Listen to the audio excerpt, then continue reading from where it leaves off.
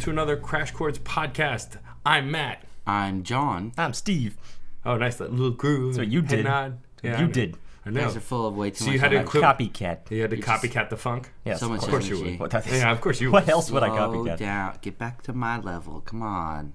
Oh, you're in that mood? I'm in that kind of a mood. All right. Coffee really hasn't kicked in very well. You even drinking coffee? Actually, it's Irish breakfast tea. Well, that one's decaffeinated, so What have Dude, you? I grabbed it because I thought it was caffeine filled. nope. What have you become? That's okay. There's still caffeine in it. If you are listening to this on the day it came out, which is Friday, February 19th, it is 2 days past Steve's birthday. So how old are you going to be now? 87, 88? I was going to say 86. You should have at least said 82 to invert the numbers. That's true. So you'll be 28 Yeah. with the soul of an 82-year-old man. Yes, of course.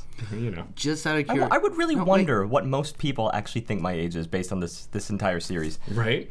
I have a question. Do your knees creak yet?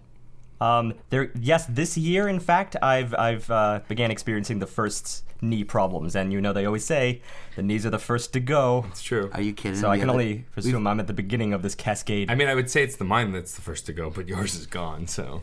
Actually, he's sharper than the two of us put together. That's true, but that's not really saying much. Yeah, I know. He uses it for puns. And who does that? I guess it's all fair game because this is post-birthday, right? Yeah. Well, by the time they're listening. Quote unquote.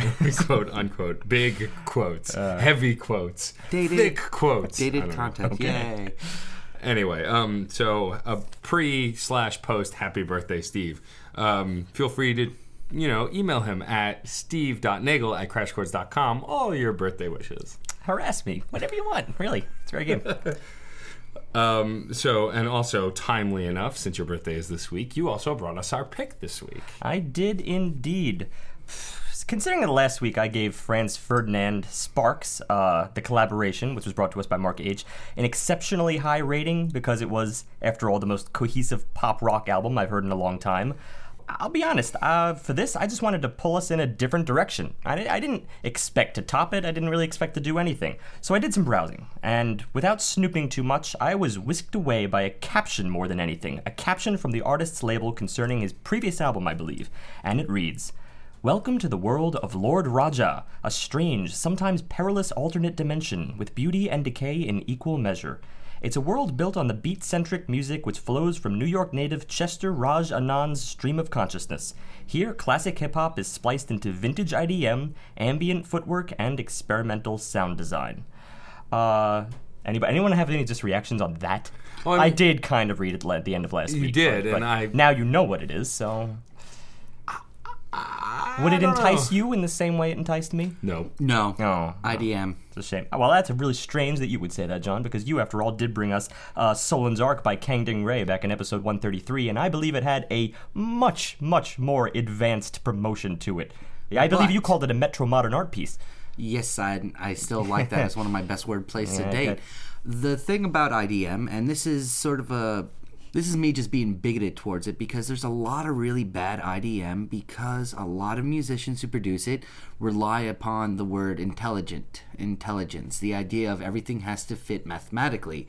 And I love math. I really, really do. But drones are the biggest thing that comes out of IDM.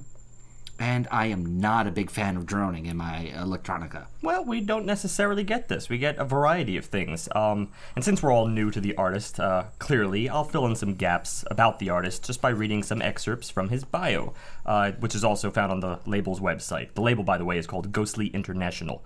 So this is just a quick bio on Chester Raj Anand. The first song that Chester Raj Anand, better known as Lord Raja, ever produced was for his brother. When he was 6 years old, Raja's brother taught him how to use Acid and Fruity Loops, popular programs, and Raja would compose beats for his older sibling to rap over. "We listened to hip-hop growing up," Raja explains. "He's 5 years older than me, and he definitely introduced me to a lot of music. But when he left for college, I started establishing my own sound. working from his love of really raw, scary Aphex Twin, which is how he describes it, and we did review Aphex Twin back in episode 126, as well as his background in piano, keyboard, and jazz percussion. Raja composed songs in his basement on a custom computer, eventually releasing Intonations Music for Primordial Recollection under the name Infinity Rock on Asthmatic Kitty in 2011, which, by the way, is the label that was founded by Sufjan Stevens. He took on the name Raja while studying at SUNY Purchase and released a series of songs leading up to Halloween. I wanted to make songs that sounded like visuals, he said. Help take people somewhere bigger than their standard headspace. Whatever that means. But I guess we all do have our own preconceptions of things, and that could be called our standard headspace going into something, and then he wants to take us bigger. He wants to actually let you see something through the music. Such as my preconceived idea of what IDM produces. Well, not necessarily, because you were talking more about the mathematical, and it seems that that's not really his goal in the slightest. His goal is to have people see things and to put them in a setting, and I appreciate that. It's more artistic focused than mathematically focused. So that identity, further down the line here, is defined even further on 2015's Para, which Raja describes as my most successful attempt at making a consistent work. Every song on Para makes use of Raja's Lexicon PCM 90 and an Eventide H3000 that he modified himself to get the effects that he heard in his head. So that's how we ended up with what we're doing today, Para 2015. And now we at least know how it's made. How do you take it? How do we take it? Well, we can just go by the numbers here. Start off with track 1, Stars, parenthesis, the intro.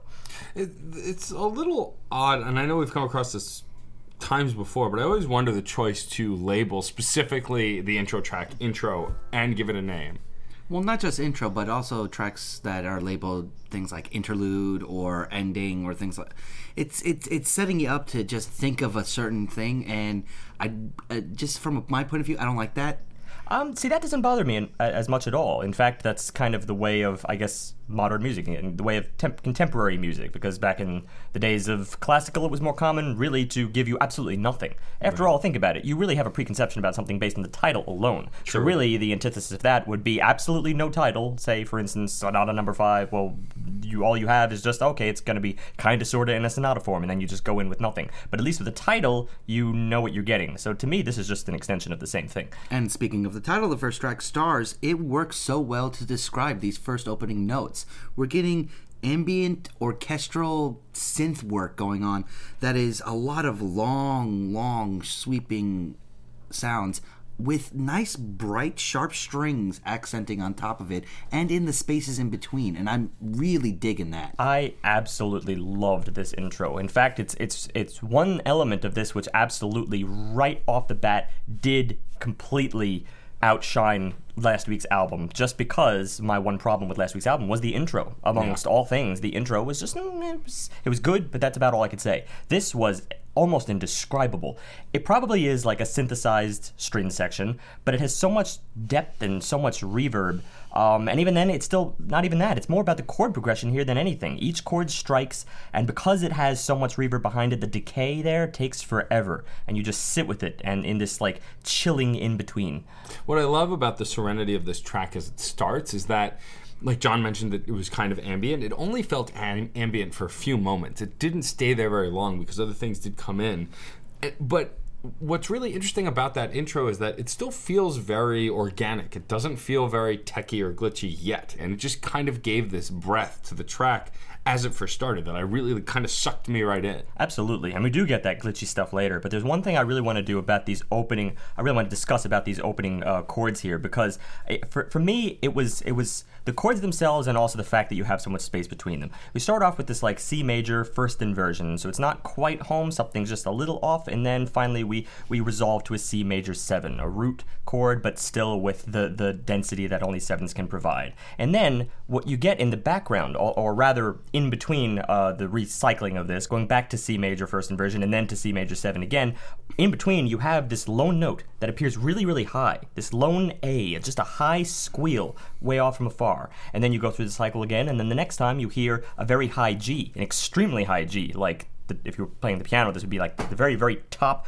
of the keyboard. And it's just, it's piercing before we finally start developing this a little further. And again, so much space between each and every one of these chords. Back to C major and then into A minor. So now we've kind of shifted the tone a little bit, but still A minor first inversion, so it's keeping with the same pattern from before. And then one more round, C major, and finally the A minor root. A kind of resolution. And that's where we get our transition.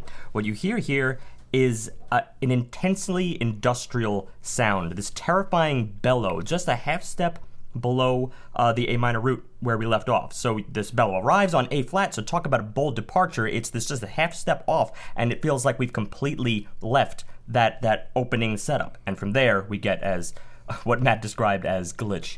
But what I really like is this transition is very fluid. It melds from one to the next to the next. I don't feel any hiccups going on right here. No, it's not. Even though they're so different. I think it's because each and every moment and each and every shift is so decisive. Like the only thing I could compare that bellow to, that industrial sound. Does anyone remember from a fairly recent science fiction movie, District 9? Yes. The sound that the mothership made when it was like making its call sign off to go back up into space. The same exact sound, I feel. But it still had a bit of the techno flair to it. It still had a bit of the techno reverb that kept it. Yeah, that firmly ushers in intent. the techno. And what I like, it's I don't know how else to put it, but I feel like it's the idea of post-techno. Like we have a lot of post-ideas in music, but here it's sort of taking techno and pushing it to that final evolution where now it's going beyond the electronica at this point. Well, I could see that perhaps most people are going to be drawn in, I think, by the intro, just because it's so weighted. It's hard to imagine someone going into with any kind of preconception. But then once techno comes, all right, not everyone is on board with techno, and there you have to be a little bit more, at least in the know. I don't know. It doesn't feel like something that would grab everyone. But for me personally, this was amazing because having known Squarepusher as an artist who's been in the acid techno field for so long, I know his work going way back to the 90s, and it was always sporadic, and I feel this has the same sporadic air, so I'm kind of in familiar territory. It's hasty, it's all over the place, and sometimes it rings me of other artists. It rings of Flying Lotus, of Aphex Twin, which happens to be one of Rajanan's major influences.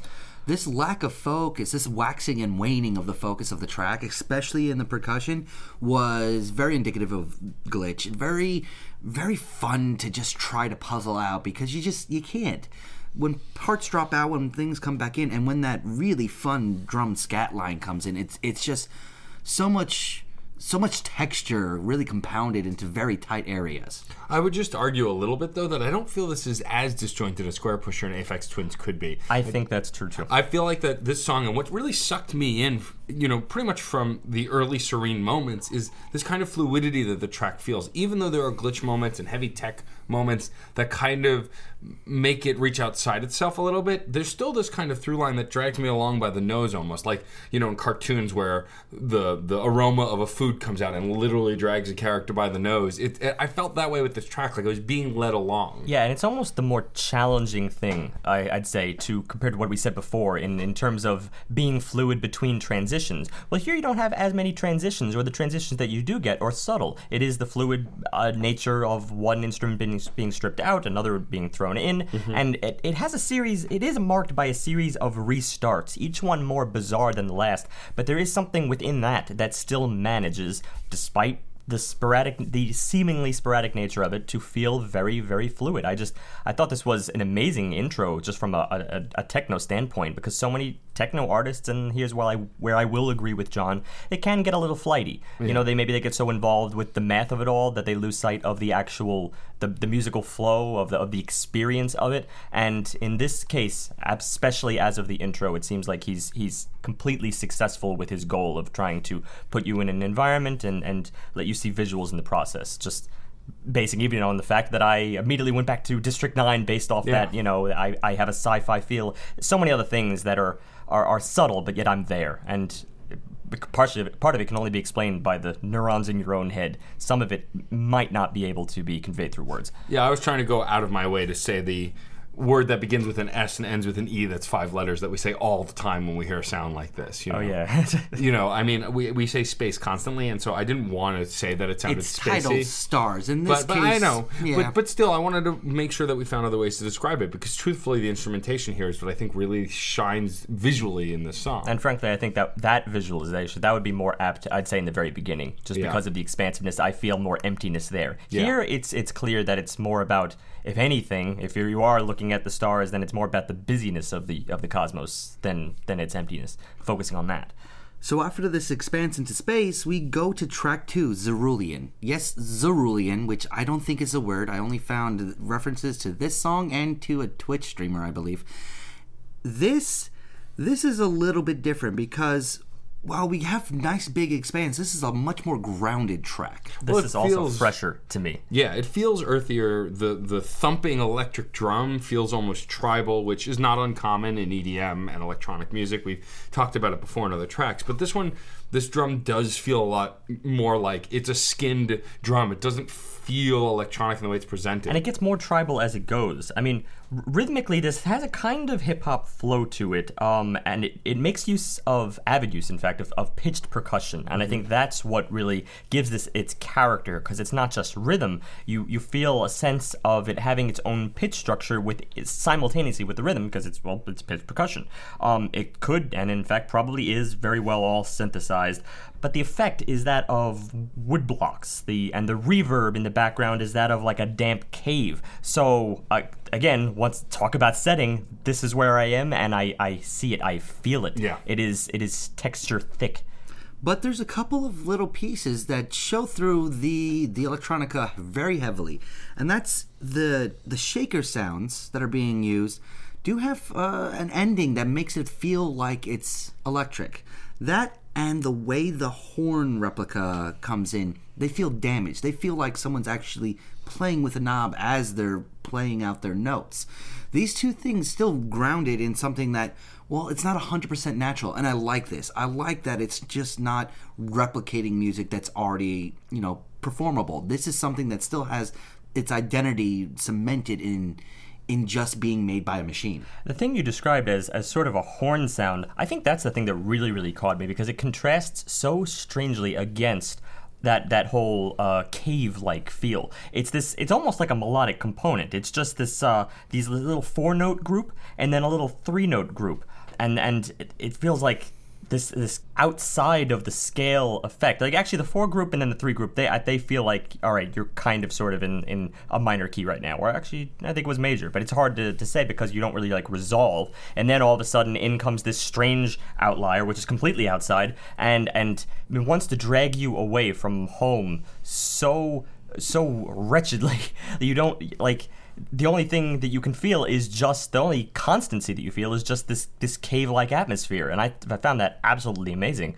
Actually, the next piece that enters in, the next major component, the very bright echo tapping on top of everything, does an amazing job of further contrasting that cave Yeah, feel. that was sort of a part B. But the thing about that echoing high tone, though, in the part B or A prime, whatever we're going to call it, it felt still fairly earthy and physical. It was kind of reminiscent of a steel drum sound, like you would hear on a tropical island. Yeah, definitely. But it did still feel like it was reverberating in that kind of cave environment, which did make it feel even a little alien. But the very fact that there was no decay to that echo, it was the same note, just sort of just pounding out over and over and over again, without that loss of volume, without that sort of degrading of the noise, still kept it enough of the non-natural, of the machine, to really fit into the weird niche that's going on here with these different This whole lines. song But I is- heard what you said before, John, and that was the fact that it actually comes across as maybe a little bit more uplifting, I think. And then, Yes. Yeah. and then toward the end, I would say that Matt's more correct, because it starts to fall apart.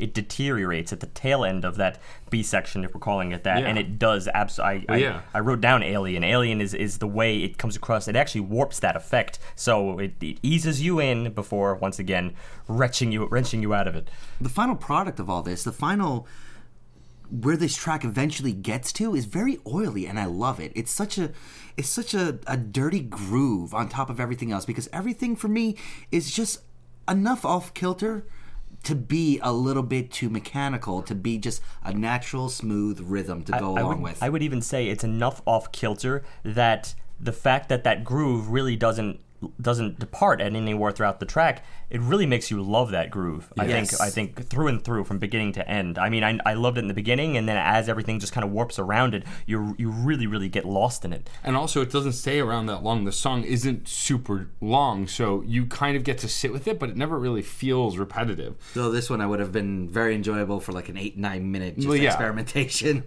And then even like what Steve was hinting upon, when we get towards the end and it starts to unravel, it hollows out. And what's interesting, though, is as it hollows out and then degrades, the song more or less ends as far as sound goes, but we still get another 15 seconds of silence at the end of the track. It's like silence, or if not silence, like the barest of echoes that linger from that deterioration. Yeah, there's like barely any noise, which gives this nice kind of breather moment before we get to track 3. And the reason to bring that up is, frankly, other tracks flow right in from one to the next, and this pretty is common. Having 15 seconds of silence is very important when you're actually doing straight through lines for a lot of these tracks. It's not used all the time. Sometimes you just transition, but especially if he's got a separate idea, make the in the most bold of these cut. tracks, for most of the rest of the album, though, the transitions are pretty fluid from track to track. There really aren't any gaps or fade outs. This is kind of really the starkest one. Yeah, and that takes us into track 3, Butterfly on a Jet, which I enjoyed because it starts off with almost a similar rhythmic structure, but you have to build to it. It starts off more watery, much more watery, so it's like take out the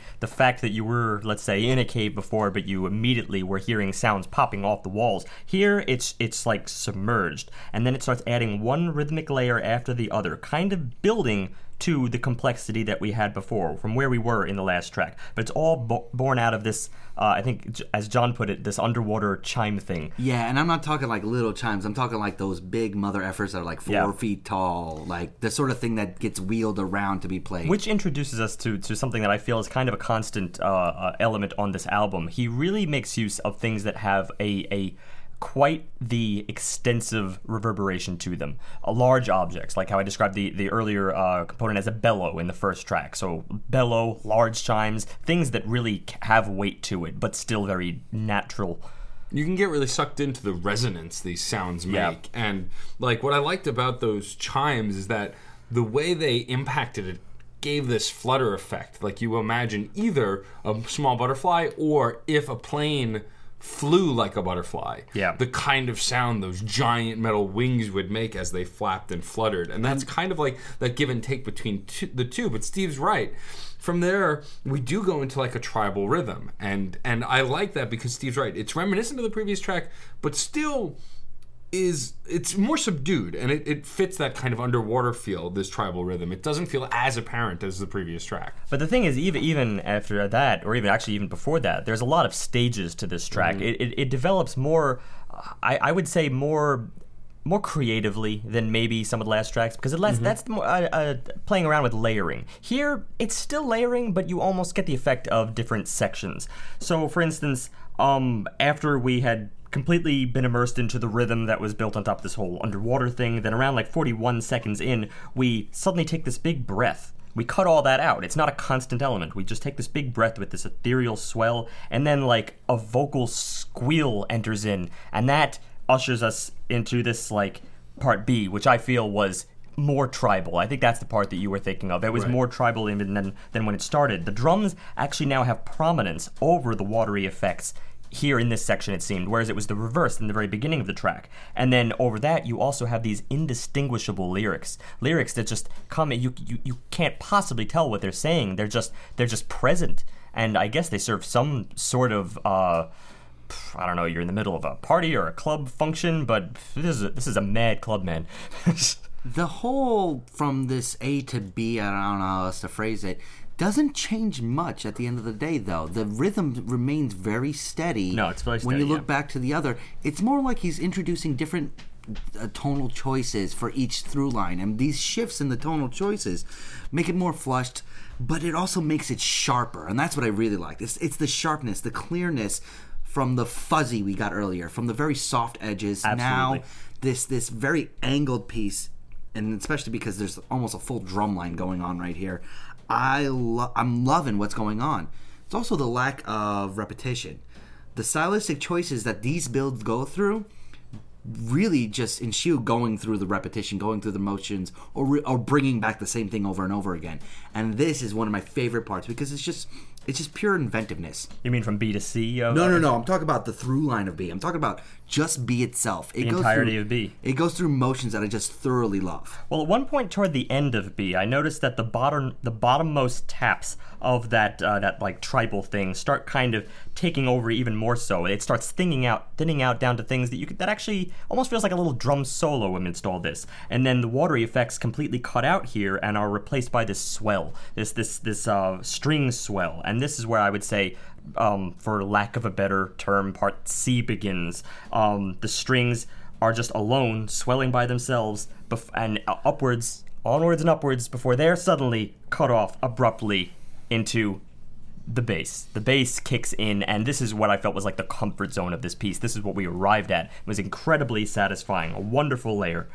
I want to go back to something you had mentioned earlier, though, about how you felt like the vocalization felt like you were kind of at this bizarre party. I kind of feel like this whole track is the transition from going to a party to being at a party, because the heavier beat stuff, and even the transition you were talking about just now in C, it feels club-esque, but not your typical club. It feels a little odd, but it's still a beat you could dance to. And that's what I really like about this tribal rhythm versus the previous one. And the previous track is as the slow builds around it and kind of integrates all of these things as it grows and grows, it leads to what feels like a pretty awesome dance party, if not a little odd. And it shows the subtle replacements too, in the way in which they grow that tribal rhythm before, and then they fill it out into a more electronic feel. It's almost like doors are being opened and closed, like the walk up to the door of the club, opening the door, and you get the ta-da kind of a moment, though much more eloquently done here.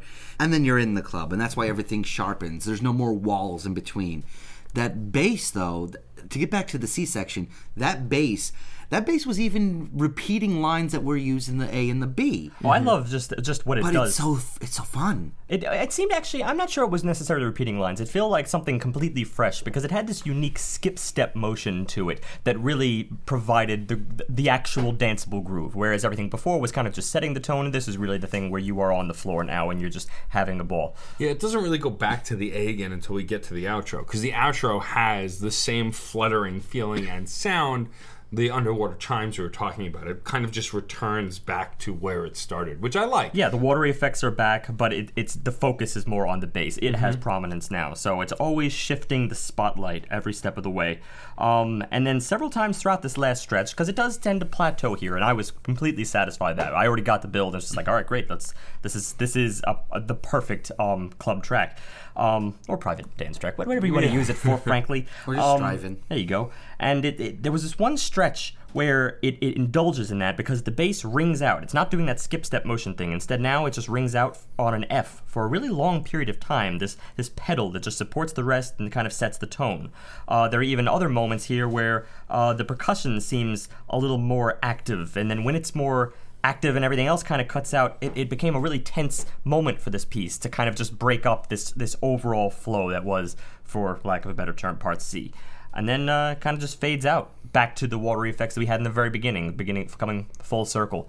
So talk about a well-rounded track, and I love experiencing techno from that standpoint and not just experiencing it get whisked away by one clever or perhaps arbitrary turn after the next. This was much more integrated. Well, yeah, as I had said when we were listening, certain moments reminded me of Flying Lotus, but the difference here is that there's a stronger through line that pulled me along through every track. I mean, I would say the only comparison I would make to FFS to this is that both similarly seemed to grow as they went on, and I'm getting that sense here. I'm enjoying it more as it progresses. FFS, the album, is to the song here. Yeah. Yeah.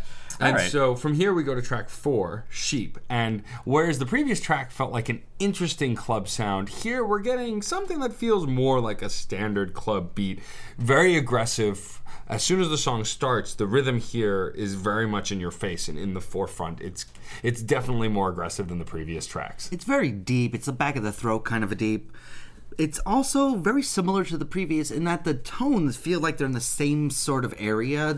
It has a through lines that we're getting an idea of what the instrument that's being used to produce all this sounds like. The key thing, though, is that it's not as intricate of a rhythm. It relies more on the punch, this incessant pounding that just it doesn't let up. It's just kind of like this brush to a pop, this sh, sh, sh, sh, over and over and over. And then in the background, you get kind of what is more of a warm but meandering melodic pattern. It's actually a very complex pattern. I'll give it that much credit, but it is so muted next to the beat. The beat is clearly the focus here. It's unmistakable. That was what the spotlight is. I tried to interpret and see it more in the background and focus on that other thing, but that's where he wants you to be, clearly. Well, yeah, and this is the first track I felt really kind of affected my visualization. Like here, I'm not picturing anything but a dark club that I don't want to go anywhere near. I don't really get a sense of environment here.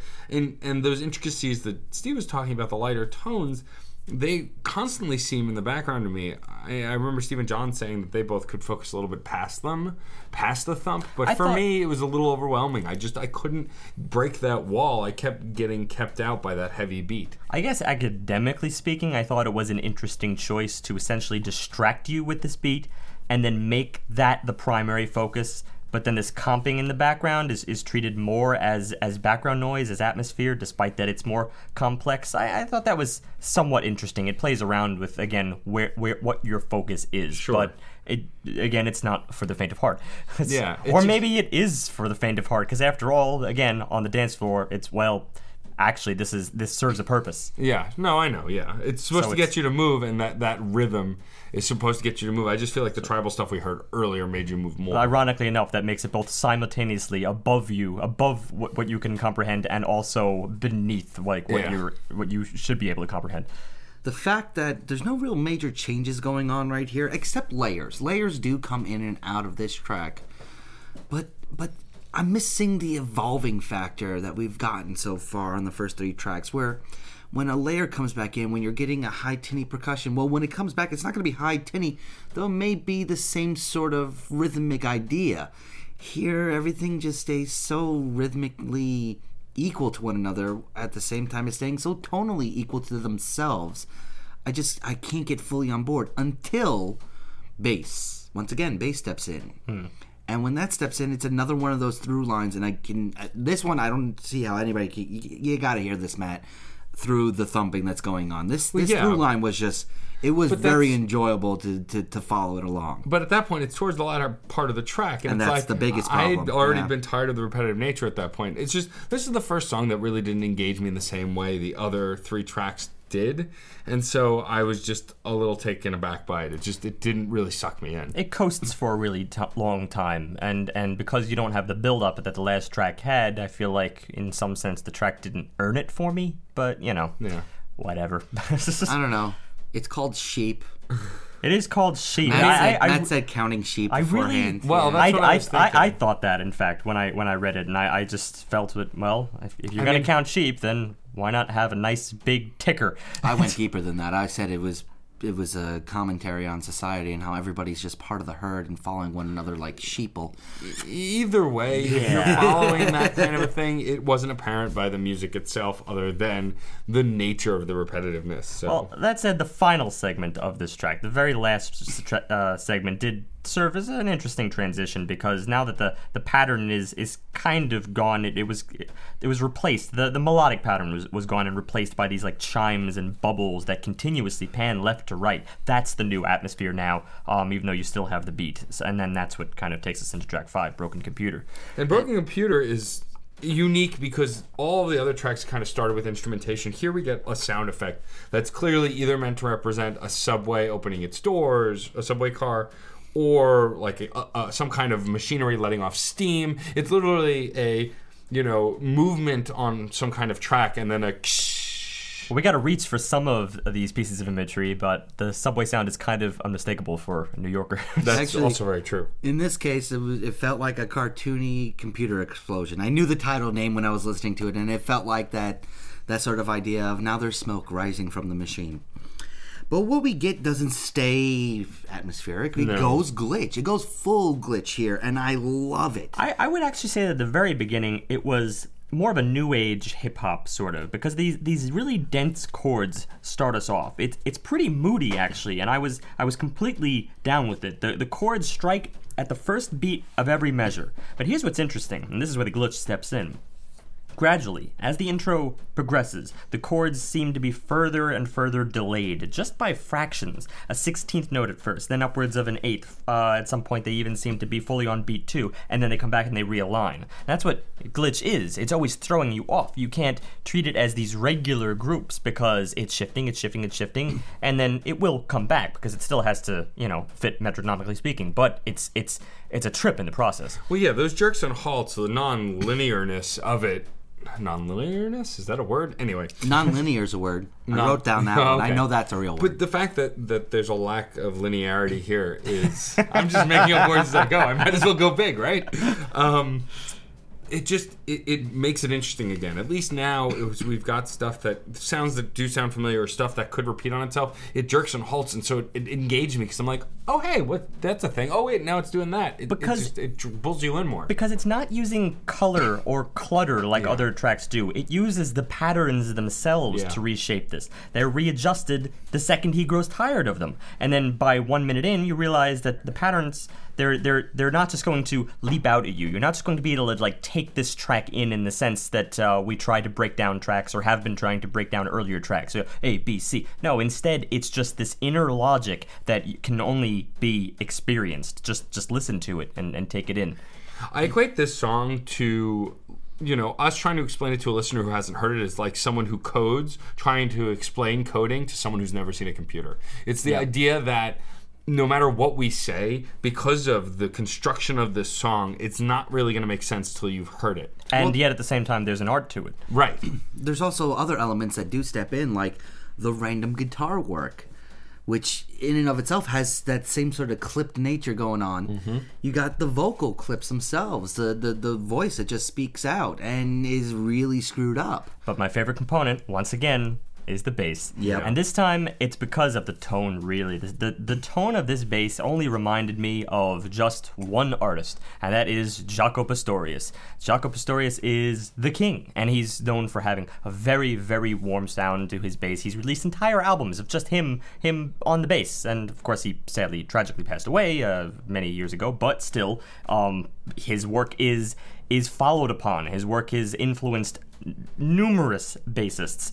And this is the tone. This captures the tone 100%. And yet it's still just an element of what overall is transpiring here. But because you experience that tone in this very sparse sense, and because it is also very warm, it comes across as very fun at the same time. It was just a delight, I thought. And kind of, if, for instance, you are being thrown off by everything else, it is that one element that does ground you, that anyone can relate to. Well, there was another element that showed up in Sporadic Ideas that did an interesting job, because it was one of the few ones that wasn't glitching out, and that is the very moist, wet percussion line.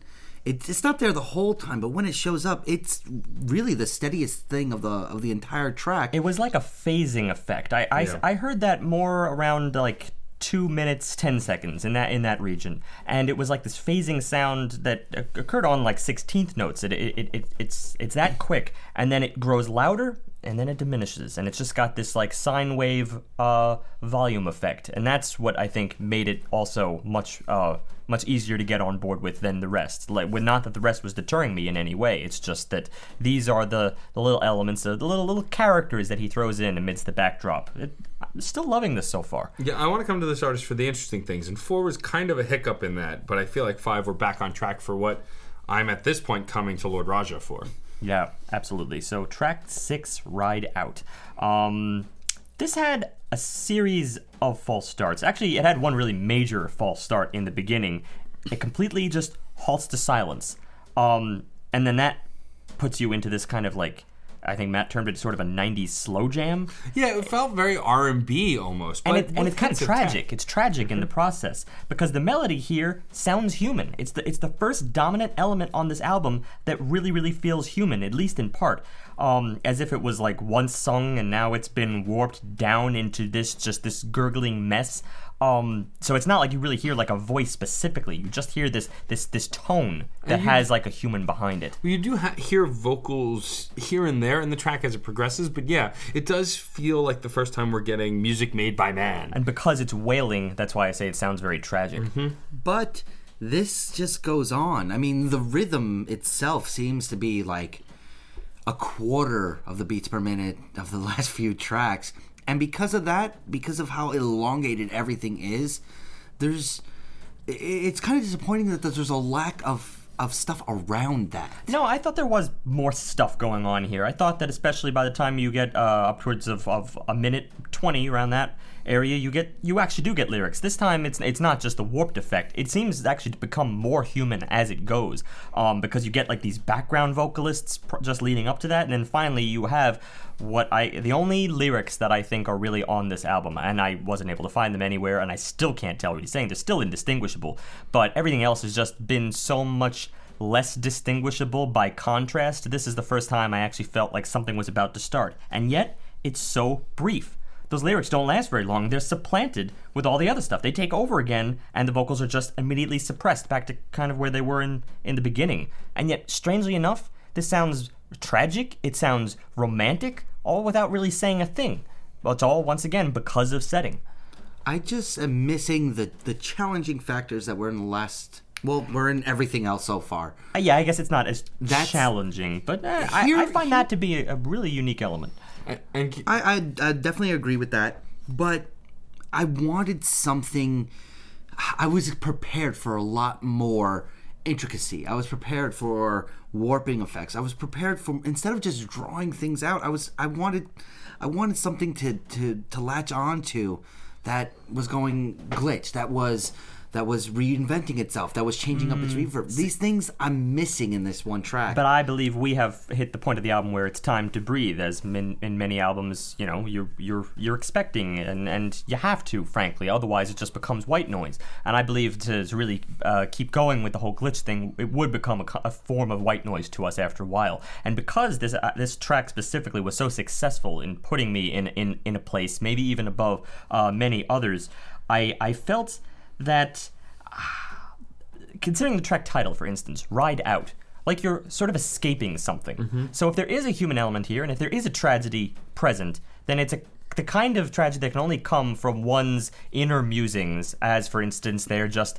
driving away. They're escaping it all, because it's very related to how the track ends. The track ends simply with the sound of windshield wipers just whooshing back and forth, and with rain coming down. Yeah, with rain. And I think that aesthetic was conveyed loosely by the instrumentation, but then once we got the sound effect at the end, the windshield wipers in the rain, it was like, aha. It puts it in perspective. It really puts it in perspective. What's interesting, though, is that sound effect bleeds through to the next track. Track 7, it carries through, and it's not like it carries through a little bit. We get a solid few seconds. It just continues. Yeah. Frankly, the next track here, track 7, the H3000, which a little aside on this was part of what I read in the intro. The H3000 is a machine, a mixer that he used to create this album. I actually mentioned it earlier on in the intro. It's described as a modular algorithm allowing you to create completely custom effects that can be manipulated in real time and even synchronized to the session. The original was made in 1986, and he's been using it for a very, very long time. It's integral to this album. And I thought it to be a curious track in order to actually implement the title itself, as if it was some kind of ode to the synthesizer, because, as you were starting to say, that windshield wiper effect continues. It bleeds right through into this track, as if this were just an addendum, really, to the previous track, as if it were just a little postscript, because it's not that long. It's only 1 minute and 24 seconds, and it is quite sparse. It is an exaggeration, I suppose, John, of everything that maybe you didn't like about the last track. This has no glitch whatsoever. It's the thinnest track here. Percussion especially is barely there. But you taking this very muffled sound, it's more akin to my ears as, well, this is sort of like the heart of his machine. I like it artistically because this feels like, oh, okay, he's booting it up. He's starting it up. This is what it makes when he's not using it. This is it by itself. I started to wonder if it was actually an emotional attachment to the machine itself. That's how I have to view it. Well, I would argue also that because this is kind of coming in as an interlude, and the previous track was this kind of slow jam ode to the heart, this is his heart. And so it continuing to be that slow, this is at the core of a lot of his work, it sounds like. So that might be why it stays there. But that said, I agree with Steve. I feel like it does ring a little hollow as far as content is concerned. But again, if you're taking it as an interlude to further break up the album, I get it. I just feel like it's more or less an extension of Ride Out. To have it as its own track, it just... No, it's an ode to his piece, though, in many ways. Yeah, I wouldn't retreat. I think you had it there. That's kind of how I came to see this track. I mean, who am I to say how he feels about his machine? It may seem odd, H3000. You just think, oh, well, the H3000, you're going to get something that's extremely technical and complex, that's almost incomprehensible. And instead, it's the polar opposite of that. It's probably the most emotionally gripping moment on this album, at least in terms of the aftermath that it lets you. I mean, when are windshield wipers and rain ever supposed to symbolize anything that's not dreary, depressing, or sad? I mean, it's weird because strangely, if it's this emotional soul, you'd think it would be something happy, but maybe in some sense he's conveying a story behind this that is a little bit clouded. Look at it this way. It still even has a subtle tribal beat going to it. So even when he's not on the machine, even when it's all by itself, it still has that kind of heartbeat idea to him. It still has a part of him in it. Artistically, this is a great piece to really try to get across what this item means to him. Well, if you take any cues from the movie Her, I mean, there's bound to be a lot of depression in that if you're emotionally attached to something that can't talk back. Or maybe we're reading it. It's just no. I don't. No. This guy's doing something different here. I think we're reading into it just enough. Let's put it that let's at least simplify it on the level of how we can experience it, since we don't know his connection to it, present or otherwise. I did certainly feel like I was just sitting in my car, parked with the windshield wipers running. Of course, because it's actually playing, but I felt that in the last track as well. I felt that before the windshield wipers were even present, and that to me is a surefire success. Well, this just kind of brings it home. That's all. He's continuing to perpetuate what he said we would get, these kind of sceneries and these experiences through music, and he's still continuing to do that. Unfortunately, we're starting to approach a place though where that starts to lack a little bit, but let's get more specific. So track 8 is Stoked Tourist, and this is the first song that, as it begins, we get the most apparent synth sounds. We get a synthy intro that, like, this is clearly keyboard sound here, that whereas other places it had been sprinkled and kind of glitched, here it's pretty straightforward, and paired with, not too far into the track, some echoey vocal work that, again, is incoherent to understand, but still clearly meant to be a voice being used as an instrument. Yeah, but to hone on that keyboard effect, it was very jazzy, and specifically commenting on the chord progression here, it has that parallel motion feel. It's a great tool. I might argue that it's a little bit overused in this track because it really is just I've heard this a lot. Where chords are constantly jumping up and down, but it's always the same. The minor little adjustments here and there, but it's just harsh triad shifts. There's not a lot of voice leading in the process. That has its place. It went on for just a little bit longer here. I might be the naysayer. There was some indulgence in it. The bends, however, in each and every chord strike, they worked as a really good transposition tool, and they really had a way of reshaping this about halfway through. In fact, the way one chord, after going through all these different motions, right, it lands on this one chord that just holds out. It holds out for a really long time, almost an eerily long time, because it was hardly a resolution. It was a strange, almost climactic moment. Or if not climactic, it was like on the middle of the rise, and we just stopped there. We stopped building to anything, and we didn't land on anything. It was deconstructivist, and I adored it for that reason, and it almost validated the parts that led up to that. But as this whole thing sort of gets demolished around this chord, we do get that. I call it sitar-ish. You said it was guitar-ish. It's close. It felt just like an acoustic guitar. It was a nylon little feel. Yeah, really sharp plucks going on right there that I wanted. like a meaning behind it because there was something going on there, and I just couldn't figure it out. And I love the pattern to it. The pattern was enchanting, but it has one jump really toward the end of that cycle. At the end of the whole classical guitar segment, the tick of the nylon, that harsh attack. I love the way it cues the percussion that follows it. It was just this beautiful pairing, this match made in heaven of going from a very acoustic instrument that is in such a timbre where it's almost starting to sound electronic because you're on this metallic sound, and then that goes seamlessly right into the percussion. Great transition. Well, yeah, that transition I think is really standoutish because of the fact that the tone from one singular note to another is almost indistinguishable. Going from that guitar to that machine kind of drum tap sound they just blend to a point where they become one, and we hadn't really heard anything like that at that point.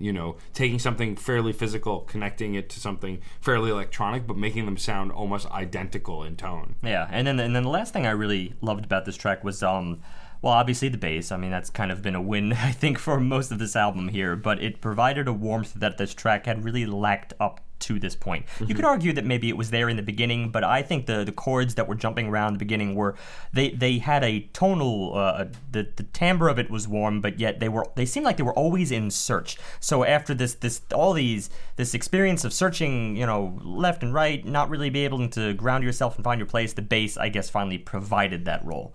Yeah, I mean, I would argue that, it might have sounded similar to that kind of feeling in track 2 because of the earthiness of the tribal beat, but here it's definitely doing something a little bit different. So there's reminiscent kind of feels from earlier songs, but not quite like this. Yeah, and I do want to go back to your earlier comment, because you did start to say that maybe this is where things felt they were unraveling for you a little bit. I love elements about this track, but I did find that I was honing in more on the elements than the overall cohesion. It did seem like this was a case where he indulged a little bit in terms of the transitions. And that's where it starts really falling apart for me. This track, especially the second part, the very long beat with those subtle shakers that we've gotten earlier, it loses a lot of its focus and just kind of peters out at the end of the day for me. It doesn't remain gripping. And here, if you want to talk about being led around by the nose, here it doesn't do that. No. It kind of just goes, okay, you stay right here. I'm gonna go away, and it does exactly that. It leaves you. It's kind of that internalized self-indulgence, leaving you to your own devices because it's more concerned with itself in those moments, which not bad or good. I wasn't a big fan of. It just seemed a little odd. It depends how you interpret it, because I like I said, there were other things in this track that appealed to me on one level that I wasn't as concerned. Again, having grown up with, I guess, with Square Pusher and whatnot, I'm used to at least a little bit of sporadicism. Sporadicism? We'll go with that. Yeah, all right, track 9, Koi Fish. So here, something that we talk about quite often on the podcast is the use of silence, or, just these halting moments in tracks. Like a series of false starts. Yes. I mean, I found, the beginning of this track was like stop happy. It did not want to just throw you in. Well, because it wasn't even just false starts. There was actual gaps. And so it was like false gaps. Several times throughout this intro, we wind it down to literally utter silence. The silence is so pronounced. It's like the loudest silence that I've ever heard. It gave intensity to the track and a drama that we haven't really heard anywhere on the record. To the point where I would really, really love hearing this track on noise-canceling headphones, because I bet it would do a number on you. But this is a great idea. The track does seem to lean very heavily on the beat to be its only major component, because everything else goes very background, very, very flare-oriented to be worked on top of it. By about 30 seconds in, we are in a pretty steady groove. We do insert more of these stops, though. It becomes kind of a constant thing throughout the track. And that's a great part, to go back to what I said earlier. I like the challenge of this. I like being able to go, wait, what? What first thing I said when we were listening to it, it wasn't my computer that was causing the skipping. Yeah. But I do want to say, I don't think it's like a matter of sitting with these these groups for extended periods of time. I mean, all things considered, I think it was about a minute. It was about a minute that we were in this groove, with the stops included and all that. And then around, I'd say 147, we introduced this ethereal drone with the percussion continuing to travel along with it. They were trying to move this forward. And then finally around 215, the bass sounds like it's going to begin in a completely new segment. It starts to sound like this is a part B, but then the prior groove rushes back. So even that in itself was a form of a false start. Yeah. So even though we didn't actually use silence this time, but it seems like this is his little game here with Koi Fish, is trying to play around with moving into the theme, the content. You almost expect that you're going to get a part A. I don't even know if we really ever got a part A. It just keeps restarting itself. It's an interesting concept. The concept is interesting, but I just feel like it's starting to rely on tricks without actually creating content or space. Yeah. Like I don't feel like I'm somewhere with this song. Koi Fish indicatively remind me of like Chinese restaurants or like an aquarium, and I don't feel like I'm in either of those places. I think of gardens. And beautiful settings like that. But okay, Chinese food.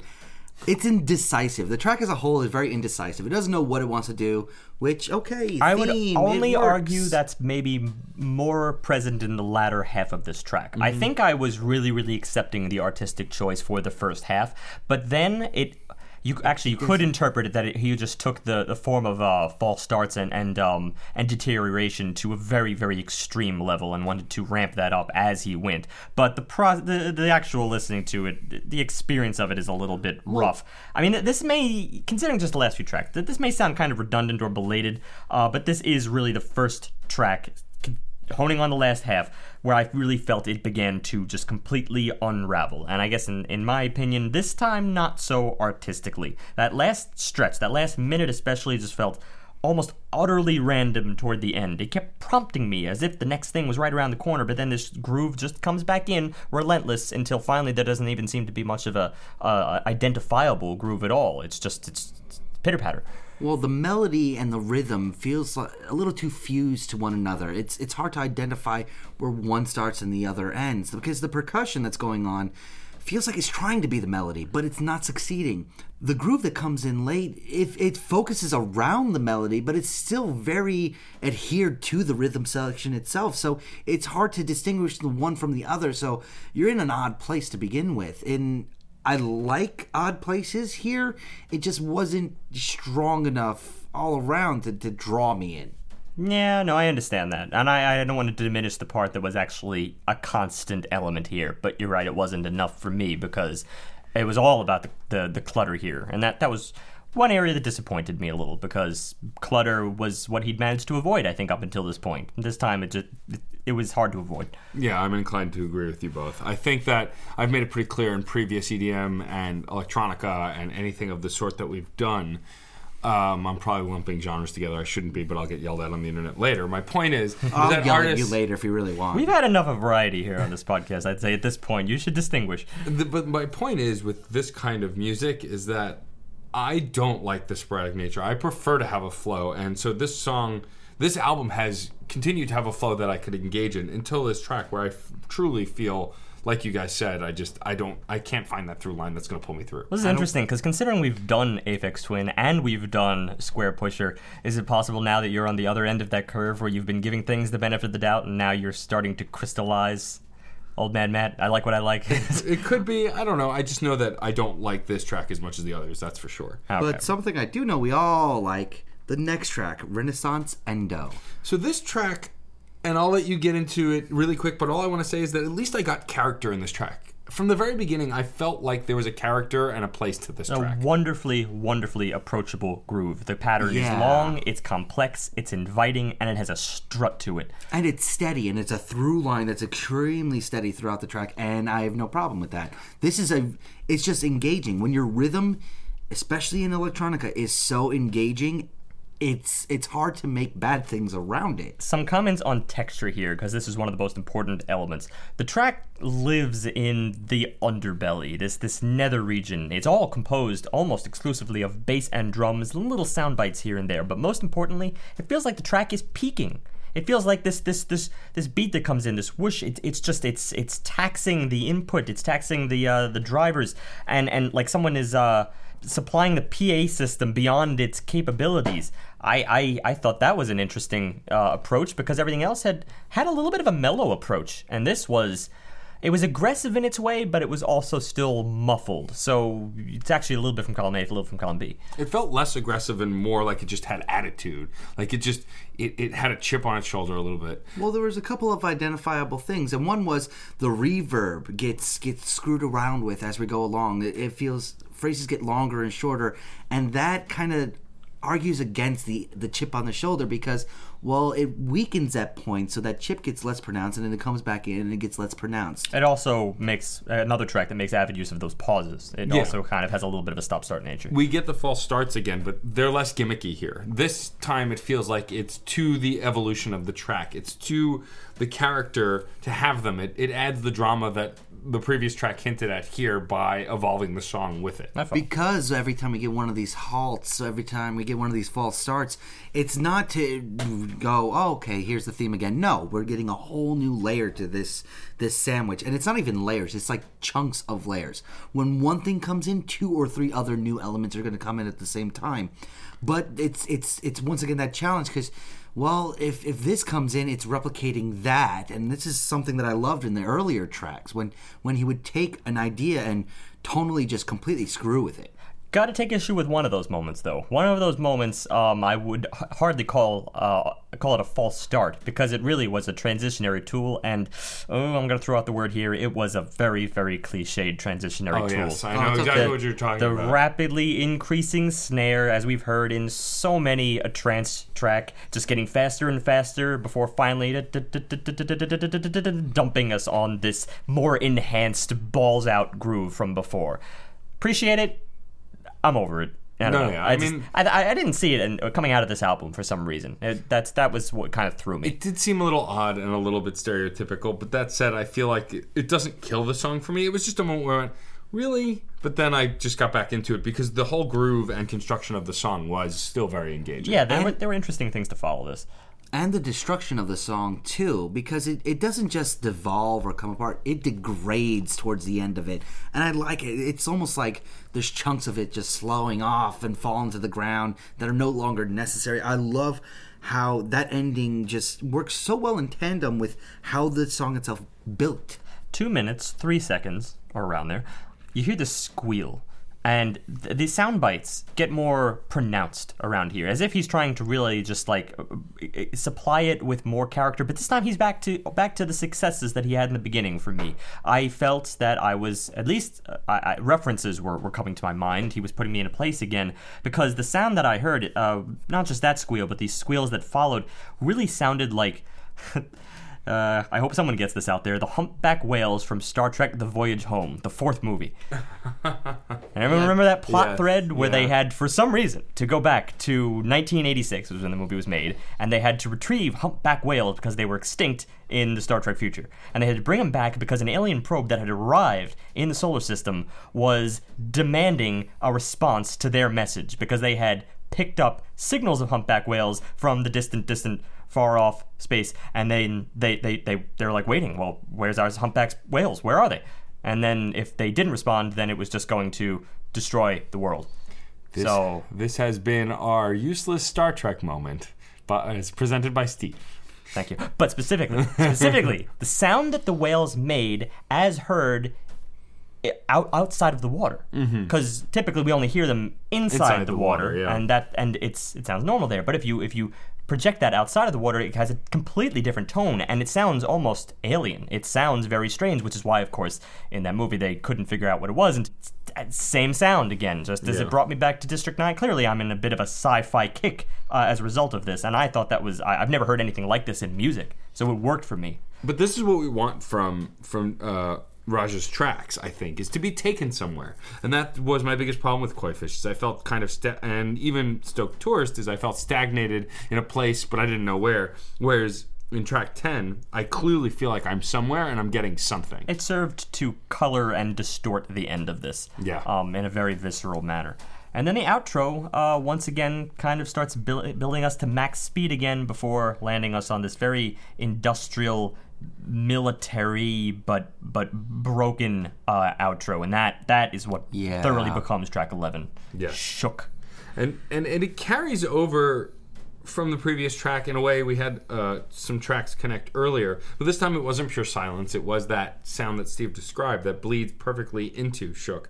And then, from there it kind of goes into these tones that feel like they're connecting like weapons, almost like hollowed wood or bamboo, like in a training session. With a little bit of metal thrown inside. I call it item percussion, just building a drum set out of stuff that's lying around. But it felt like the way the things were impacting, it was almost like people sparring. It's just the way they impacted and how frequently. Especially when the next layer steps in to work off of this. It goes from, metal and wood and what have you, but the next layer adds the rapid nature to it. Then to me, they start sounding like strikes and counter strikes. They start sounding like movement because there's something moving it along, working with the rhythm to make the rhythm seem like it's doing more than it actually is. It actually is another little reference here to Joseph Bertolozzi. It seems like the kind of thing that he would do. A composer of tower music, bridge music, which is coming out later this year, I believe in April. You interviewed him on Crash Chords Autographs. That is correct. And it seems like the kind of stuff that he would do because it makes use of so much metallic noises, and yet it does have a kind of sparring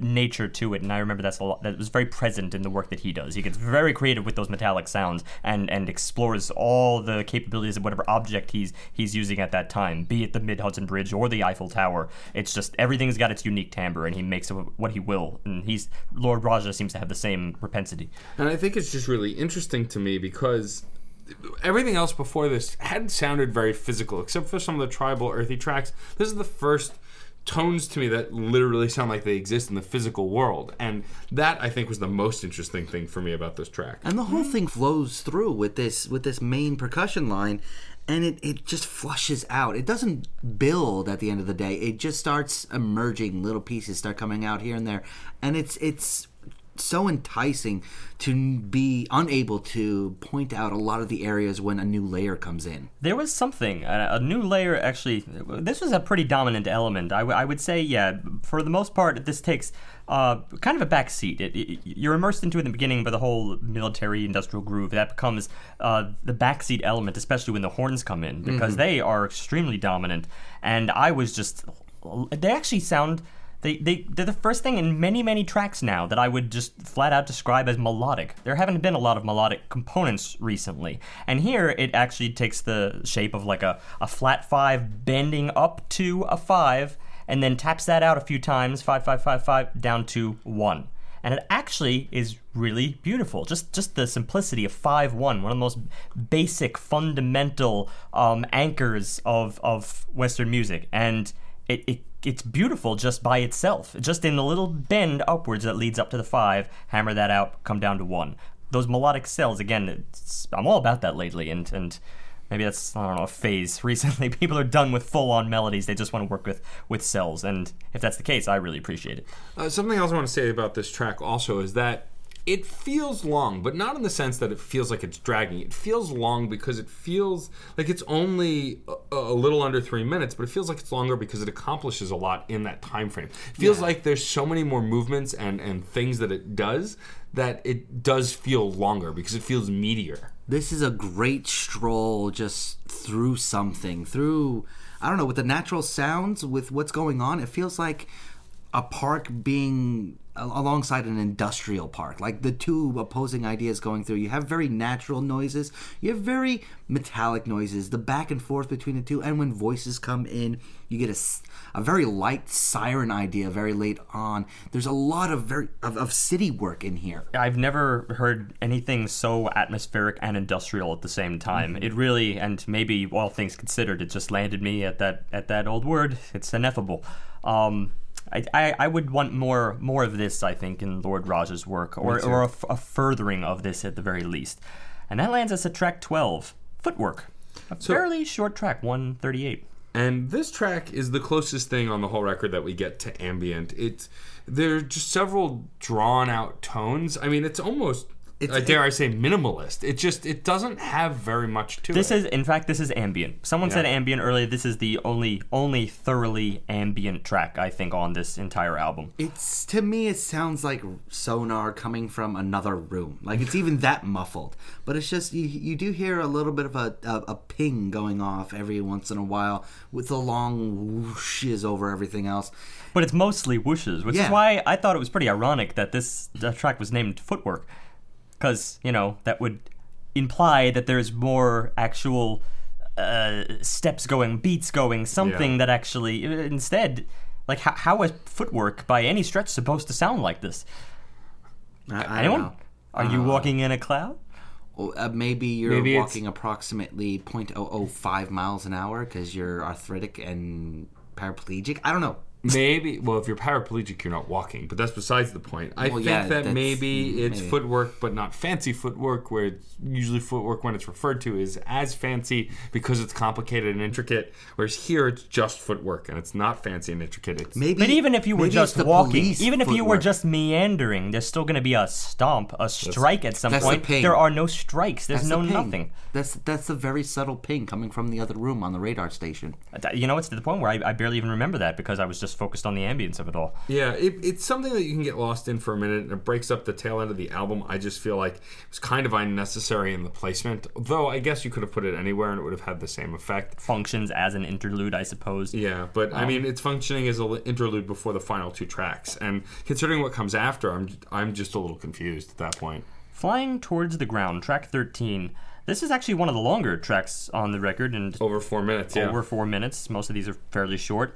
And this begins with a muffled, but certainly a strong beat. It almost has the aggressiveness that we got back in Sheep, which was track 4, I think. But it's got more going on here. There's this than Sheep did, I think. This has got like this repeated tone, which also has sort of a flutter to it, which kind of reshapes as it goes. The flutter is reminiscent of almost like a helicopter or a chopper. It's kind of rotor spinning, Get to the chopper! Sorry. No, I'm not sorry.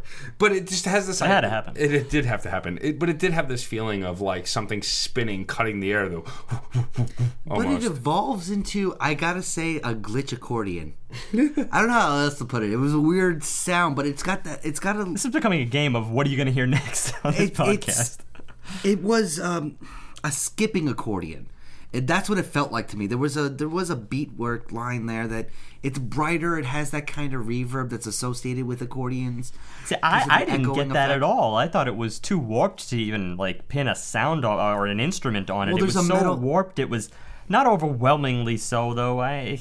This was a really indescribable track. I have to be honest about that. I mean, my biggest problem with this track is indescribable as it was, the sounds that were there that we're having trouble describing repeated a lot. There. Yeah, they repeated a lot. And this is the first honest-to-goodness track I could say where I felt it was repetitive. There were repetitive moments, like I mentioned in Sheep, that the overwhelming thump felt repetitive, but there were other intricacies that broke that a little bit. Here... I truly felt halfway through the song that I was just hearing the same thing almost over and over again with little accents. It's an odd choice to make the longest track on the album. There was these odd tuning effects that were going on where, once again, it was sort of warping, sort of like someone's playing with a dial as you're hearing the note. I liked it, but after a while, even that got repetitive. Even that felt like it was the same motions over and over again with these warping effects. I really did kind of check out by the end of it. Like... I was expecting an end. And the end that does show up is very abrupt. It's just, boom, there. Okay, let's go on to the next track. It's strange. And this is the first time I didn't really...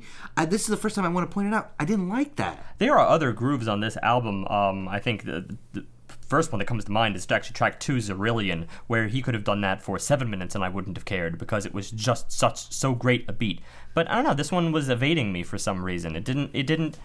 I guess keeping in what the goal of the composer is, and to try to put you in a place, try to make you see something, a visual. That was my main issue with this, is it just didn't happen. It was too ubiquitous. I don't know. Yeah, I mean, a lot of other tracks in the same way have repeated on themselves or kind of hitched me in a way where I can't picture where I am. I think that's where he truly struggles. The tracks that really pull me in are the ones where I place myself in a situation within the environment. Here, there's just no environment there. He's flying towards the ground. He's falling, Yes, so it's going to be a I guess, but still. No, with I a definitely, very abrupt end. I definitely- understand the artistic point that's going on Sure. here. I definitely thought that. Obviously, how can you avoid titles on this album? Right, Flying sure. towards the ground. Sometimes it's your only clue. And I did get a sense of panic, I think, in this track, a little bit. Yeah, a little bit, but I wouldn't. If I hadn't had the title there, I wouldn't have pinned that specifically on Yes. airplane panic. You know, And more importantly, I don't feel like I'm flying towards the ground. Like, that's what he aims to do, and even if that's what it's meant to represent, I don't feel it. And that's the biggest flaw, I think, based on what I've come to like on the album. there are also vocals here on this, and I've come to realize that at every moment on this album, the vocals have done absolutely nothing for me. They've Very been part rarely. of Maybe these- there was that one where I said it was starting to come across as human, and then it became more human as it goes before then deconstructing again. That was one where I could say, all right, that's an interesting tool. But there were many other tracks where they were present, and I just didn't see the purpose. They were there as an effect and not much more than that, or that's what it felt like, at least. Yeah, and I don't feel like they contribute much to the setting either, especially. Yeah. I mean, well, actually, if you were hearing vocals in the background during a track called "Flying Towards the Ground," you'd think they would sound a lot more panicked as well. Yeah, that's true. Otherwise, dead silence. And that technically is the end of the album proper. If you're on Spotify, this might confuse you because Spotify actually doesn't clarify that the last track, track 14, Infst, is actually a digital bonus track. So really, if you consider the whole "Flying Toward the Ground" thing, I guess that's a pretty defined ending. It's an odd ending. You just kind of coast for that outset. But I'm curious as to why he threw in this digital bonus here. Track 14, Infst, which you're pretty sure is invest without the E. Which I call invest. Just go with it. Put a little bit of extra emphasis on it. It starts flowing but halting once again. It's that false start idea. A very hollow piano strings. I know you view them as pipes, but it's a weird sound piece. It's like a two-tone back and forth between the two of them going on. Yeah, but I mean, it lends a little bit to the tribal feel again we got earlier, because the boom, boom kind of sound feels like striking a hollow large pipe. Sort of like if you're familiar with the Blue Man Group, the kind of thing they would do in live concert. And I get that kind of effect from this, which grounds this track in a more physical place, which, I mean, also considering how the last track ended suddenly as if you're hitting the ground, what's more physical than the ground? So, I mean, then we go to this, but I don't know. I feel like as far as art goes, it's loose enough that I don't know that this does or doesn't belong. I just know that it felt kind of ambiguous. Even though it felt more earthy than previous tracks, I didn't really quite know what to do with it. Yeah, we seem to be kind of looping ourselves in terms of the ambiguous. It feels, you can't quite pin it down. Yeah. I'm somewhat on the same page with this track. After all, it is bonus, so I don't want to hold this to such a high caliber. After all, we did have a pretty big discussion, both in episode 179 and last week, about bonus tracks. And last week really took us in a whole another direction in terms of how we can perceive bonus tracks and their thematic usage. I think this is a little bit looser. We're probably back to the original standard, which is that it's just a bit of an extra, because it's strange to follow up Flying Towards the Ground with this. I even had trouble seeing what you saw, Matt, in terms of those pipe sounds. I didn't get that sense of place necessarily. Later in the track, we do add a constant beat, and you have this like piercing synth melody overhead. Yeah, it's almost like a hi-hat. Yeah, and then after that, it just slowly deteriorates to this this slow 2-chord structure. You have some vocals there, but even they don't stick around for too long, and then we start building back up again. So it had a weird little inner logic to itself, but it didn't really seem to encapsulate anything for the album, that's for sure. Well, I think it would fit very early on in the album. Like, it does a lot of the things that Butterfly on a Jet did, where it flows and reinvents itself. It just doesn't seem to go the same distance as Butterfly. No, that's fair. And I could have seen this as like track 2, track 3, sort of an introduction to these ideas. I just don't see it as a closer to the album, and it's just too little of all the challenges that I really love with this album. It felt to me like a filler track for content. Not as an outro, but like the kind of track that, you could just throw in somewhere in the mix, and I don't think would be anywhere near as harsh, but frankly, isn't that most bonus tracks. So, I guess really the onus is really on track 13, Flying Towards the Ground. If that's the proper end, then that's kind of the note that I believe he wants to leave us on, which is really morbid. Yeah, well, really morbid. Well, you don't know what happened. There was an end scene. There was a cut. There was no splash or anything like that. We don't know what happened. Maybe. He could be all right. Maybe he's all right, right? Let us know, someone. This album, and I'm the de facto EDM expert here, even though I'm not an expert in any way, shape, or form. Lead us on. I've listened to the most stuff. This is really interesting pieces because it's not playing around with what a beat can do. It's not playing around with what sounds you can make. It's playing around with the actual context of said beats, of said sounds. It's false starts. It's uses of silence. It's just reimagining through lines with different tones. This is very inventive stuff. I really am enjoying it. It also wears on you after a while because there's only so much you can do if you're going to choose a steady through line for a beat. Track 4, Sheep, had that problem. It relied very heavily on the flow of the rhythm to work everything around it. It didn't really get inventive. It didn't really get imaginative the way the other tracks were going, and that's not to say that Sheep really isn't an enjoyable track. I still like it. I still like grooving along to it, but it's just not wowing me the way so much of this actually did wow me. Honestly, Butterfly and the Jet was I was really stoked to talk about that track, and I was even more enamored with Renaissance Endo. I really, really love Renaissance Endo because it feels like, frankly, he's just he hears music in his head and I'm hearing it here, and that's something that's very hard to impart from musician to listener. There's always something lost in translation. That's one of the things we really discuss here. You don't really know always what the artist is going for, but here he's taking just disjointed ideas and marrying them beautifully together. But at the end of the day, there's nothing that draws this as a solid album to me. There's a lot of great music here, and I understand why they're all put together.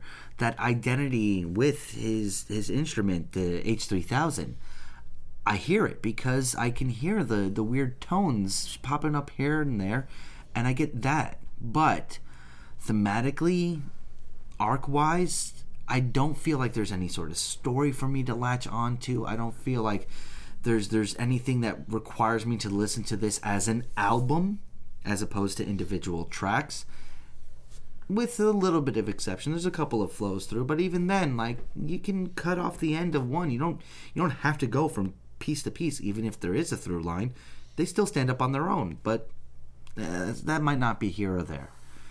At the end of the day, it's really good electronica. I love it. I really do. But still, it's a solid 4. It really is has some great ideas, but it's just a solid 4. So it's no secret that as we review more EDM and glitch and techno and IDM and trance and dubstep, because I'm bringing on some dubstep soon, and acid techno all of this stuff, I find that I struggle with it a little bit. And I don't know that it's just as simple as because there's no lyrics, because I don't believe that, because there are plenty of instrumentals that we've listened to that I've dived into. I'm the word guy and I love this stuff. Right. So I think it's more for me the fact that we talked about it earlier a little bit, like with Aphex Twin and Squarepusher, there's a disjointed nature to this kind of music that's just expected and sometimes artistically implemented. Whereas here with Lord Raja, I feel like for the first time I'm getting a sense of this kind of music that I like because there is more through the line and there is more stuff to follow and for me to latch onto. That said, however, building on what John said, the cohesion from track to track here, though connected instrumentally, doesn't necessarily hold up, and I feel like this album is a series of vignettes. The overall arc is not there. It's not a full movie, but each song, for the most part, with the exception of 2 or 3 that I really couldn't get behind, are such strong places or things or images that I get pulled into the individual scenes. But the overall arc and theme of the full movie of these vignettes, just they're not connected super well for me. I think that the intro and the final track, if we're saying Flying Towards the Ground, is the final track. The kind of beautiful, almost flying through the air intro to the album, and then the harsh impact to the ground end does feel connected. but everything else in between does not. Yeah, the middle part sort of muddies it up. So, but that said, it doesn't hurt the record that much because this is the most engaged I've ever been by this kind of music, ever. I've rated pretty highly of some other bands, but I feel like I enjoyed this the most. Stuff like Squarepusher and Aphex Twin and Scale the Summit, Boards of Canada. Like those bands, Scale the Summit and Boards of Canada, I was more engaged because there was more actual instrumentation in those bands. Whereas here, it's clearly electronic. I think for me here, though, I got engaged more because there was kind of something pulling me along. But I also agree that there's a skill here that I can't deny, but I just don't feel like it's revolutionizing this genre. Now, I'm not an expert on the genre by any means, but I still feel like none of these sounds are things I've never heard before. You know, it's something that's really great and really talented within it. What I will say is a talent, though, that really wants me to push this a little higher is his ability to uncannily draw you into an image that other people will also get drawn into. There were many times where me and Steve both went, oh, well, this reminds me of this. And we were pretty much on the same page. And with me and Steve especially, but imagery-wise, that doesn't always happen. So I think that's an interesting skill. So for me, you know, I think it's a 4.25. It's not just an even 4. I feel like there's something a little more to it. It's not a 5. It's not a 4.5. I think that there's still enough holes that I'm not rating it that high, but I still think it's a great piece of music. Well, I think maybe me and you, Matt, are coming from about the same experience level with electronica. Granted, I listened to Squarepusher when I was younger, but it was always more of a curiosity to me, and I made that abundantly clear when we reviewed Squarepusher's Damage and Furies in episode 153. This is interesting because I think that, in some extent, even though we have the same experience with it, I believe that some of these IDM, electronica, I'm just going to say electronica. I'm not going to do a list because, of course, electronica covers it all. I think some of these episodes have actually been some of my favorites because there's a sense that when we do them, we get almost to the core of what music is. I love albums where, of course, we have lyrics to look at also, and I've been on board with lyrics ever since the earliest episodes. Yeah, now, I think you do more lyrics than I do these days. These days, yeah. I mean, like, well, I have to use both my degrees. I mean, geez. But this is always more interesting because we don't have to use the lyrics as a crutch. Yeah. Lyrics can be a crutch. They tell you what it's about, and then the music just has to kind of generally fit. And so many bands, they kind of get away with that because they can just fill the pop structure, and then it's more about what I'm saying and the poetry or non-poetry that's there. But here, it's all just about the music itself, and electronica excels in this. Sure, you can do it in many instrumentals, many genres, but electronica is so off the wall to most of us, and it has such a specific usage. Partying, revving up for a party, all these things surrounding party music. And not many people really sit back and just take this stuff in as a musical experience, shut off the lights, and boom, there you are, you and the music. I believe it should be that way, though. I think that it would probably expand our minds to some extent. But that doesn't mean that electronica can get away with stuff themselves, because it's built around taking, frankly, whatever turn they want. There is really no written form for electronica. Everyone goes in basically saying tabula rasa, blank slate, just go. Every other genre, really, to some extent, is curtailed by its form. Electronica has none of that bullcrap. But funnily enough, I may have enjoyed some of the other albums that we'd done in this department a little more than this. Or if not, then I'm making the mistake that I enjoyed our discussions more. Maybe we just didn't quite get to the soul of this. I don't know exactly what it is, but we feel like we were surrounding something here and we just weren't hitting on. For instance, when I look back to Kang Ding Ray's Solon's Arc, oh, what a resounding conclusion we had. Even at times where we could say, okay, maybe I didn't enjoy this from a holistic musical perspective, I at least see what he was doing. I at least acknowledge that it was brilliant, and we had the duality of what the artist had in mind already and his little album liner notes, along with what we were experiencing simultaneously. It was just a very fluid discussion, I felt. And we experienced similar things in the exploration of Squarepusher's sound art. And maybe we just we ourselves took it a little bit further than we took today. If that's the case and everyone else feels that we undersold this album, please let us know in the comments section. But I have to go on the discussion, I have to go on the listens that I had, and I wasn't quite there maybe as much as you two were. I'm there in moments, but I'm with what John said in the beginning. The cohesion was not tight enough for the album perspective. Of course you could take it as vignettes. Vignettes, that goes without saying. I think you're 100% right, Matt. But even some of the vignettes we had little issues with. This is more of a front-heavy album. I would really, really utilize the first 5-6 tracks. After that, he starts showing his cards, and then I kind of know what his tracks are about. I was searching for something new there. To me, that just means the album could have been a little bit tighter in the latter half. I'm putting it at a 3.9, just a little bit below a 4.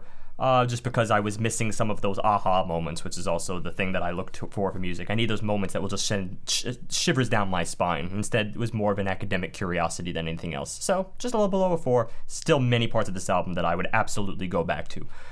And that takes us to our topic. And we're going to do a little switcheroo today. Normally, of course, we get the topic, and then we'll close off by a segment that normally has nothing to do with anything. We read our fan mail, we read our spam, because that's what we end up with a lot. We don't have fan mail every single week. It depends. And frankly, that's really what this topic is going to be about. But it has to do with a specific... not fan mail, but, well, comment that we received on our YouTube. And we apologize in advance for anyone who was following us on YouTube, for instance. We've been behind on posting to YouTube due to technical issues, but we'll be back at some point soon. Still, there's a hefty amount of our podcasts that are up there, roughly from episode 50 to 154. Actually, that's not roughly, that's exactly how much are up there. Well, in episode 122, Seeds by TV on the Radio, we did get a comment, and it was, somewhat scathing, and this is what we're going to base this discussion off of. You guys are actually the Happy Idiots, in reference to a track on that album called Happy Idiots. I got that. Tunde and Kip are quoted as saying this is the best album they've ever made, and I understand that because these guys are true artists. Going out on a limb to actually learn something through the process, that hasn't been done. You're too damn analytical. You talk about all these tropes and modes and genres. Too much going on in the album. You pick it apart with your fine-toothed, overeducated white guy comb. You didn't ever just let it sit in and appreciate the beauty of taking things apart and presenting the mess itself on an emotional level. I listened to your whole analysis, was relieved when it ended, and am now cranking Seeds because it hits every one of my cells in the best possible way, which is, yes, often confusing. Blessedly so.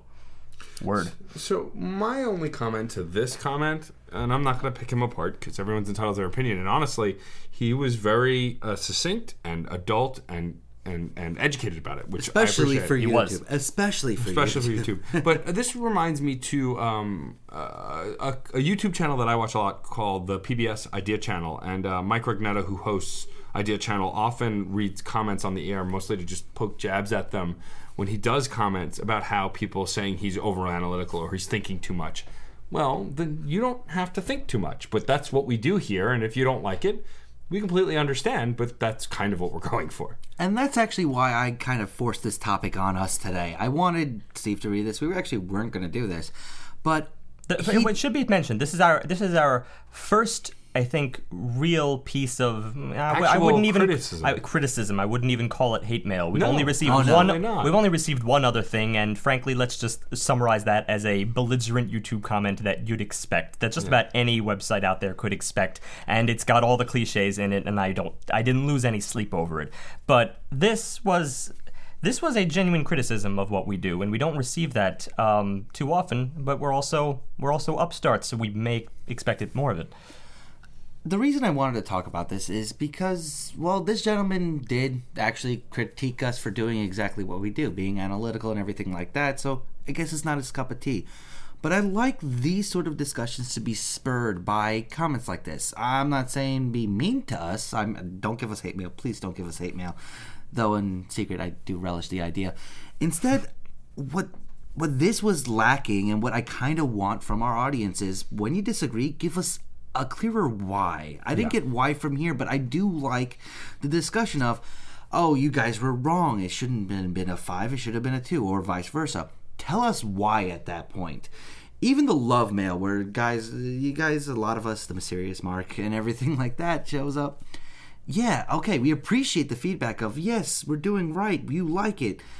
I like a little more why. I like reasons so that we know where we can hone in on or where we should shy away from. And these things, well, please give us these things. Well, I think it also helps. Like, we have had some listeners who comment on episodes after they've recommended something and say, you know, I love the episode and this, that. I don't agree, though, and then tell us why. Like, Jessica Vota told us that she didn't agree with us completely because she thinks she might just be blinded by her fandom for the artist, which is perfectly reasonable. But it's at least a why you don't agree, you know? And I think that a comment like this is actually really poignant because it's kind of, he's kind of saying you guys are the blissful idiots because you're overanalyzing it. That's what we want to do, but just the same, that's a good point. Maybe we did miss the point of the record. Maybe what we do was not beneficial to that record. Who knows? But I think that comments like this and emails and even fan mails will help. We can only get better. I mean, we could get worse, I guess, but the goal is we can only get better, and this kind of stuff helps to do that. Basically, what it did for me is it makes you want to look back at the mission statement, I suppose. It makes you want to look at why we even began this. Mm-hmm. Now, I'm going to be the first to admit that when you start off a project like this, which for us now is about upwards of 3 years ago, it will be 4, come to think of it, this summer, it starts off wholeheartedly admitting as more of just a mouthpiece for your own personal tastes. Yeah, sure. we want to you want to say what you like and you want to broadcast it in some sense, and it feels good to, I guess, argue the point. It very quickly, after a matter of weeks, didn't become that anymore. Yeah. It became something that was separate, that was more focused on the discussion than anything. And as John said, I would really relish spurring any kind of discussion, I think, on an album based on the fact that we just spend as long as we do on it. I would like to think that, all things considered, the amount of time we spend over the course of the week, the amount of time that we spend here listening to it together, having a pre-discussion, and finally the ultimate discussion, that we definitely did give the album at least its due listens. Yeah. At least it's worth.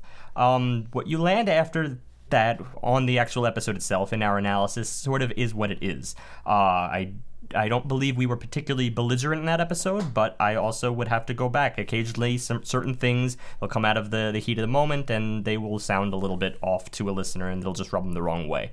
That's not really the issue, I think. The issue is, are we going to speak our piece to the point where it actually deters someone from a particular album, from music? That's not what the point is. No. The point is merely just to say, this is a kind of analysis that that is appropriate for us. Yeah. You consider your own kind of analysis. What depth do you feel about an artist? And if, for instance, you do feel a certain depth to an artist that you feel we did not convey over the course of these 2+ hours often, then that right there is worth whatever length of comment you choose to impart. This is, like I said, the longest yet in terms of the negative side, and I would like to see longer.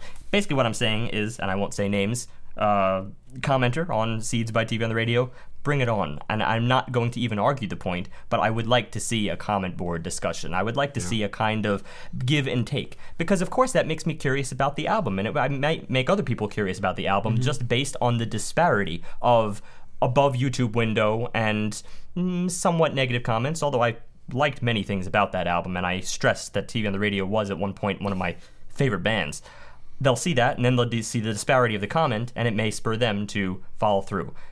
Now, we already know that YouTube is not the best platform for this, so frankly, I would just prefer that this probably happened more on our own message board, just because it at least will be more consistent.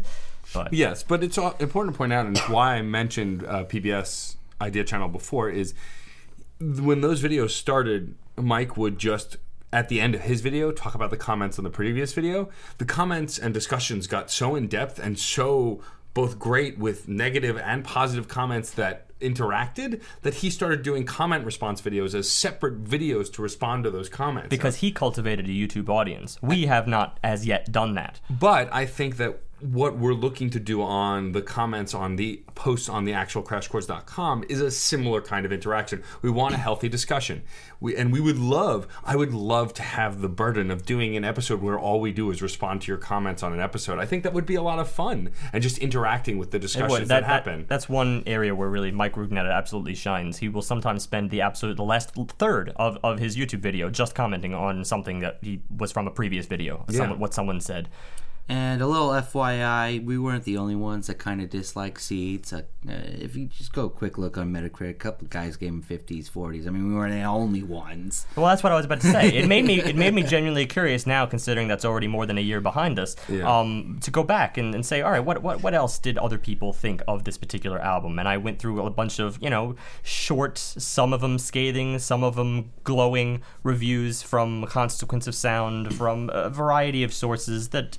your typical album reviews that usually last about 2 sentences. Some of them, well, they say their piece. They're maybe even more negative than we were, but they're only 2 sentences. I would like to see more. I believe that 2 sentences, as much as you can pull back and say, that's a wonderful piece of brevity right there, how much can you really say? And I think that's I would like to see more discussion taking place. Substance is key, always. So I think our goal here is, absolutely, we want to discuss this with you. We want to have discussions. We'd love to meet any of you in person and have these discussions, of course, over the comment board as well. Maybe you, but I'm scared of cyber stalker. So if I do have a cyber stalker, I will send pics. My point is that we would love to be interactive. Steve's made it an art of interacting with commenters on the site. He's much better at it than I am because I've just not had the opportunity to respond to all of them. But please keep interacting with us. It's what we live for. It's why we do this. We're not just doing it to hear our own voices. God knows I can't stand their voices anymore. I love my voice. I really do. I've even been toying with responding to this guy. I've done about 3 different rewrites because I'm thinking very seriously about what I want to say. On one hand, there's some things that I want to defend about the episode. There are other revisions I wrote that were almost completely apologetic about things that I feel we generally got wrong. And we're not perfect. We're humans. We've made that point distinctly. We're just another set of reviewers. That's why there's 3 of us here. Yeah. That's a point I actually wanted to make at the very beginning of this discussion. I would never do this alone. I would never have the gall to take on a podcast just as the caliber that we do it as a one guy thing. No. That is for people presenting factual information, or interviews. Or interviews. My favorite one guy podcast is I forget the name, escapes me right now, but it's Hardcore Histories, because it's just history. Yeah. So that's you feel like you're just in a private seminar with a teacher who has a wonderful turn of phrase. Sure. And he's very succinct and walks you through the history of an entire nation, over the course of the podcast. But for something like this, that would be extremely self-serving to have only one opinion. Who was going to counter you? Now, I do think that sometimes the 3 of us, we've been melding a little bit further, and that's something that I also am constantly trying to shift and keep away from becoming this kind of blur of the 3 of us that maybe is inevitable over the course of 4 years. We were a little more hot-headed in the beginning. A little bit, yes. So please keep reaching out, email, comments, iTunes, Facebook, wherever you want to comment, please do. Just get a discussion going. We're on board for that. Before we also wrap up and talk about what we're doing next week and the week after, I want to announce officially that we have hit all of the social media except Snapchat, because I don't understand it. Nobody does. No one get it. I don't have it. I don't get it either. But why? Crash Chords finally has an Instagram. The reason we didn't for the longest time is mostly because you couldn't, like on Twitter, have multiple accounts logged in at once. So you would have to log in and log out. They've changed that now. So I created a Crash Chords Instagram where I'm slowly posting all of our episodes with the album artwork, so you can go back and find the links through Instagram if that's your way. I'm also going to be posting behind the scenes photos from shows that we go to, anything like that. All 3 of us at some point will be posting stuff there related to music or music interests or our own interests. So check that out. It's the same as our Twitter handle. It's just Crash Chords Web. So go ahead and give us a follow and stay up to date on all our visual postings. Next, on to next week. This is one of the first times in a while, if ever, that we know in advance we will not be recording next week. I have to be out of town for a new job, and so the night we normally record and our makeup nights subsequent, I will not be in town, so we will not be recording. But it is the time that we would normally have our guest thankfully last month our guest was delayed a week. So this month the guest being delayed a week, we're still kind of on the same time frame. Yep. Our guest for the month of February, which will be posting the first week of March, is the burlesque icon Nasty Canasta. I've been working with Nasty a long time. We have a lot of inside jokes related to music, mostly older music. But she will be joining us, and she will be bringing Die Antwoord's newest record, Donker Mag. That's Donker and then MAG. They're a hip-hop group that I've heard of sort of in the background, but I'm not familiar with. Nasty's a big fan of theirs, so she will be bringing that record to us. I'm excited to have her on the show. It should be a lot of fun. So check that out, and remember, as always, music is life. And life is good. If you enjoyed this and other album analyses, topics, and guests, please subscribe to the Crash Chords podcast on iTunes, where you can also rate us and review us. For more media, also subscribe to Matt's one-on-one interview series, Crash Chords Autographs. To receive emails on all new content, subscribe at the top of our homepage. Also receive updates by liking us on Facebook, following us on Twitter at Crash Chords Web, our Tumblr, and our YouTube channel. And remember, keep the discussion going, because music is life, and life is good. If you have any questions or comments, feel free to share them in the comment board below each post. Otherwise, email us directly at admin@crashchords.com.